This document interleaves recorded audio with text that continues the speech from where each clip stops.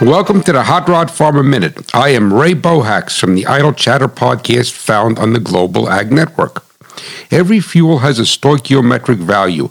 It identifies the ratio of fuel to air for the most complete chemical exchange, or in simpler terms, the most efficient combustion.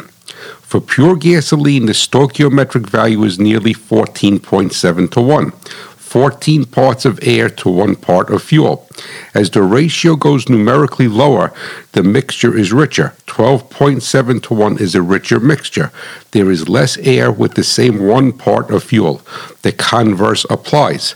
Hybrid fuels such as E10, E15, and E85 have a lower stoichiometric value since the combustion characteristics and energy content of alcohols are less than petroleum-based fuel. The following is an approximate stoichiometric value of common gasoline blends found in rural America. Pure gasoline, 14.68 to 1. E10, 14.08 to 1. E15, 13.8 to 1. E85, 9.85 to 1. And E100, pure ethanol, 9 to 1. When an engine is labeled as flex fuel, it may have an additional sensor in the fuel system that measures the ethanol content of the gasoline.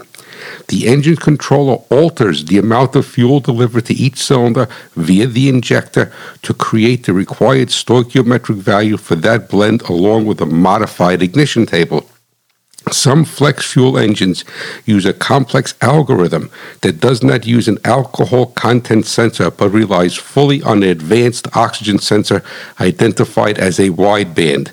A gasoline engine is often equipped with a catalytic converter. The purpose of the catalytic converter is to alter the exhaust gas from the engine into a benign form. This is called the conversion process. Moving higher in the 21st century. Hard-working people working hard for you and me. Moving higher, time and time again.